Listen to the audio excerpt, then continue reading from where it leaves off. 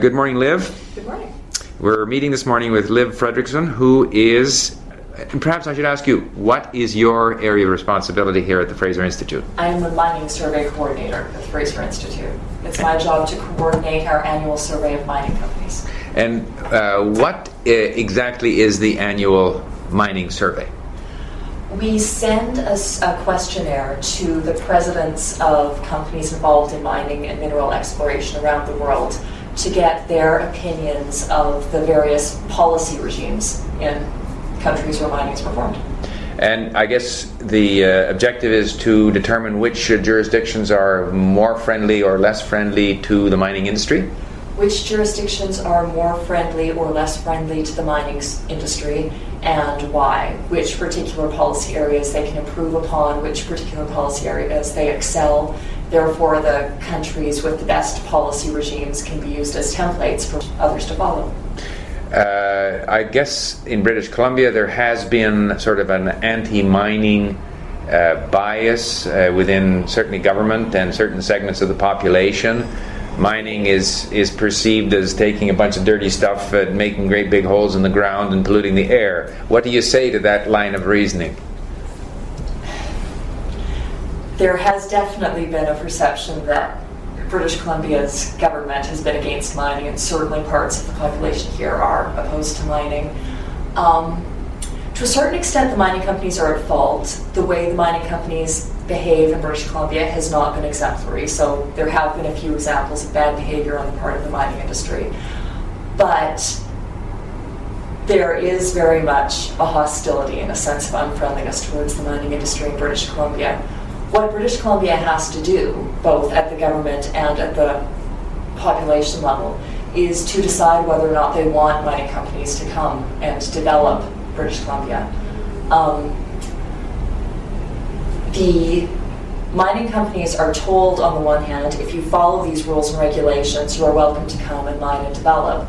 And then when they get here, the rules change and they invoke all sorts of arbitrary clauses saying, well, yes, you think you're following the laws, but that's not really what we meant, and no, we're going to expropriate your land, and no, you haven't properly had community discussions, and it's a hostile and difficult place for them to operate. Now, the local communities, yes, where they're the ones whose environment is most directly impacted, yes, and they are also the ones who derive the greatest economic benefit in terms, yes, of jobs, yes, and taxes and so, yes, forth. So what is the typical response in small communities? Because most mining doesn't take place in the big urban areas. Right.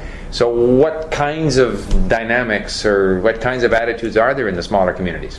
Again, it depends on the community. You can't make any blanket statements, but in a lot of smaller communities, especially with the forest industry starting to fail in British Columbia, would welcome new jobs and new development and a chance to keep their opportunities alive in their own home communities. People sometimes look at mining as a boom and bust type of economic activity. If you look at Tumbler Ridge, for example, which went through a period of tremendous expansion and then became, I don't know if it's a ghost town, but it's nowhere near the town that it once was. Is that perhaps has the mining industry been a bit that way, and how stable a type of economic activity is mining? Well, it is boom and bust, but most industries are. And if you find a good mineral deposit, you can expect a 30 to 40 year lifespan out of the mine.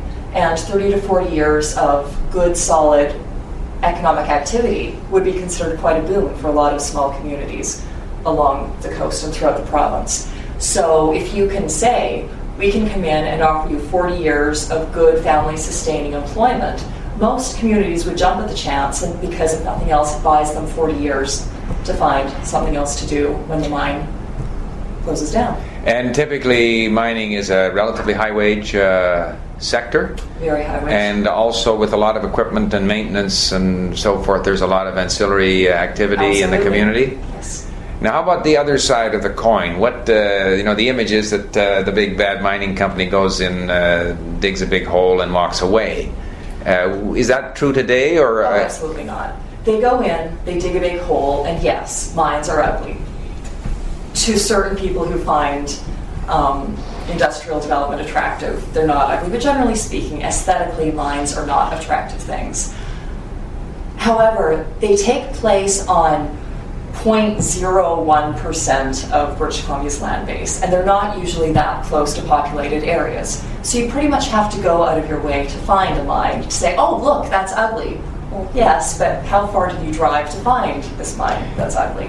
And when the mine shuts down, there are all sorts of regulations in place, and again, the mining companies are usually pretty good corporate citizens these days, so they will rejuvenate the land and put it back in pretty close to the condition they found it.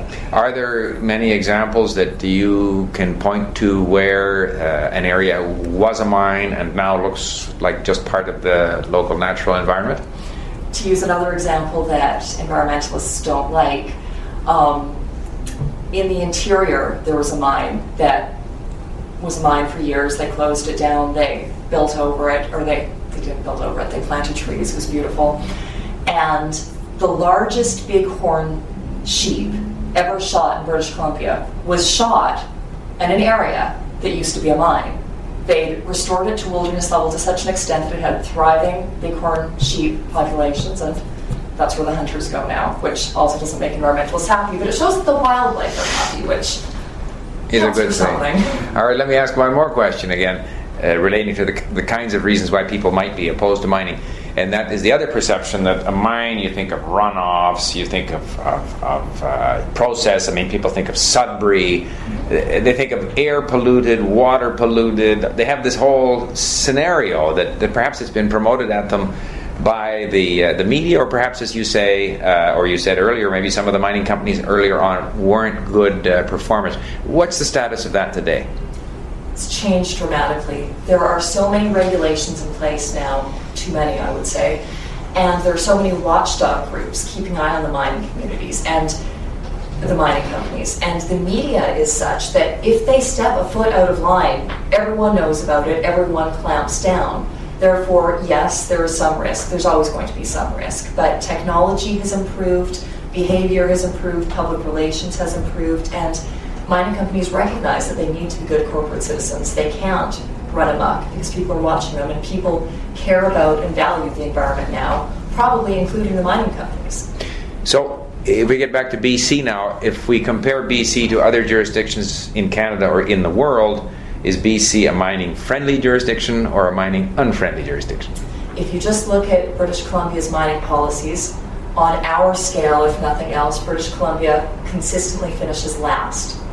We've been known to tie with Russia. We've been known to tie with Zimbabwe. Quebec, Ontario, Nevada, Chile consistently figure 1 through 5. Australia is a good performer. Australia is friendly to mining communities. British Columbia is unfriendly to the point of being hostile. Has that changed now with the new government? No, not yet. If we're on the list, if Chile or Ontario are in the top 5, if we're last, how many jurisdictions are on the list? At last count, there were 47 jurisdictions. And we're 47th. Actually, I think we were 45 last year, but yeah. And we have then lots of potential that could be developed? We have some world-class deposits here. Windy Craggy up in northern British Columbia was considered a world-class copper deposit. The mining company the exploration company came in, they found this copper deposit, they asked if they could develop it, they got green lights all the way, they invested millions of dollars, they said, okay, we're ready to go. And at the last minute, the government of the time, this was the early 80s, said, no, we've changed our mind, we think there are environmental risks here, no, you can't develop that, I'm sorry, we're turning it into a park. And the mining community said, well, do we at least get our investment back? No, I'm sorry, you're out of pocket millions of dollars. Go mine somewhere else, we don't want you. And it's horror stories like that that have left just an appalled legacy in the minds of mining communities around the world. You can talk to people based in New Zealand, operating in New Zealand, and if you say British Columbia, they remember Windy Craggy. Now, how about there's been a lot, well, this isn't exactly mining, there's been a lot of publicity about offshore oil and gas up the north coast here. Does that come into your area, or is energy resources a different... It's not really my area. But it seems that the government is favorable to... It seems that some of the government is favorable. Right. British Columbia is very the British Columbia government seems to be very much in favor of lifting the moratorium on offshore drilling. If you go to Ottawa, David Anderson, Minister of Environment, seems less keen on lifting the moratorium, but the Natural Resources Minister seems in favor of allowing offshore drilling. So there seems to be a sort of a developing shortage of natural gas, contrary, or is that not so? No, there's abundant natural gas. So that there, because in all of these things, if you can afford to do without, then you don't go for it. But then if we do need certain things, I guess the feeling with the mining is that as long as there was other places where people could go and mine, then and if British Columbia had the standard of living, and if they had, for whatever reasons, ideological or otherwise, then they didn't mine here. Right. Now, is that changing? Do you think that there's an increasing demand for the metal, or an increasing need for the economic activity, or changing ideology? Or do you think that British Columbia will continue to be an unfriendly place for the mining industry? Quite honestly, I don't see it changing a lot in British Columbia yet. It may well at some time, but with the growth of Hollywood North and the movie sector here, and technology of various sorts, mining companies don't need to mine in British Columbia, and British Columbia doesn't appear to need or want mining. But isn't that imposing to some extent the ideology of the urban elites? Absolutely. On rural communities who have, with the fisheries gone, or in decline, and forestry in decline, that they need these kinds of activities to sustain themselves? It absolutely is, but the way our democracy is set up, the urban elites pretty much have their say. And what is the market for your mining survey? Is it worldwide, or is it here in British Columbia, or who reads it? Who do you target with your survey? Increasingly, it's worldwide. It's certainly used across Canada extensively, and throughout the United States, and Australia and New Zealand are big fans. We're getting increasing responses and interest throughout South America, and hopefully, fingers crossed, we're going to start to get increasing responses in Europe. I just had the results of the survey published in a London-based learned trade journal, so hopefully interest will. Is there much? Do you survey the European countries as well? Yes. Is there much mining activity in Europe? There's a fair amount. There's not a lot, but there's certainly some. How about shouldn't say new countries, but developing places like China or India, Indonesia? Are they included in your survey? They're included in the survey, and they are important mining destinations, again, because they're developing. They recognize the importance of high-paying developing industries. They want to use and exploit their natural resources in a way for the betterment of the people in the country. Canada and the United States have, to a certain extent, progressed beyond needing to exploit their natural resources, so they're more inclined to preserve them in their natural state for the betterment of humanity.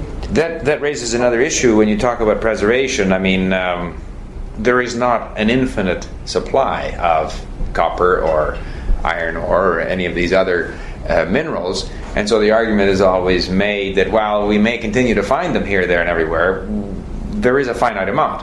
And so whether we have 200 years to go, or 50 years to go, or 500 years to go, there is a finite amount. So therefore, should we not be rationing these in some way, or should we not be trying to reutilize recycled product, or what's your perspective on that issue? Well, to a certain extent we do reutilize and recycle the products, certainly.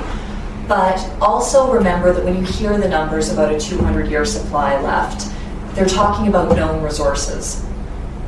And as commodity prices increase, as they will do as the resource becomes more scarce, and as technology increases, we're always finding new reserves. There's been a 200-year supply of copper left for the last 50 years because we're always finding new deposits, we're always developing new technology, which allows us to develop and extract different forms of copper.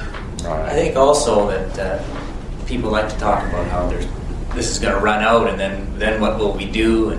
But people always, when they're forced to find a way, find a new product, come up with new technologies, they manage to do so. So if it was copper that we're talking about, if we ran out of copper, then people would find something else to do the job that we now use copper for. They already have. For the longest time, we used copper as in copper wiring for telecommunications, your telephone lines and what have you.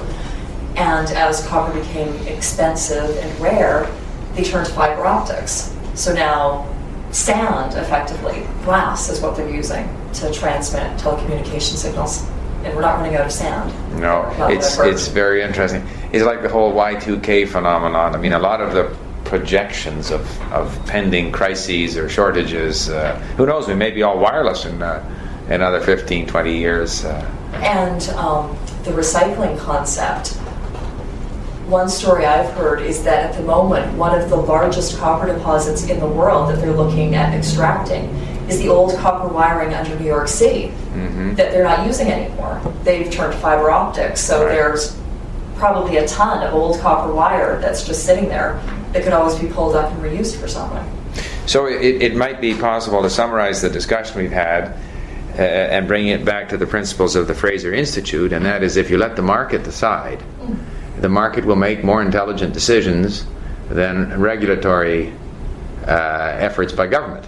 Oh, absolutely. And so that while copper is a useful material, during the period where it is useful, then we should be mining it. When it's no longer required because something else has come along, or because it's all of a sudden more expensive, then the market will find some other solutions. And generally speaking, as I think it was Ken Green said, as an environmentalist, you should be human-centered. I think it's the only way to be an environmentalist. Obviously, everything is connected, so if you damage a portion of the ecosystem and it comes back to hit you on the head, then that's not a good thing. But it's not a good thing not because you're interested in this little insect, but because you're interested on the impact of human beings. And so if we are able to maximize our economic opportunity using the market, we will probably end up being better off in terms of levels of economic activity, corresponding health standards, opportunities people have in their lives, etc., etc. And I'm sure that's what's behind the interest that you have in the mining industry. And even when you're looking at the mining industry, using the mining industry to improve people's economic state will ultimately lead to an improvement in environmental quality. Wealthier people demand healthier environments. They go hand in hand. Yeah. Well, that's been very interesting. Thank you very much. Thank you.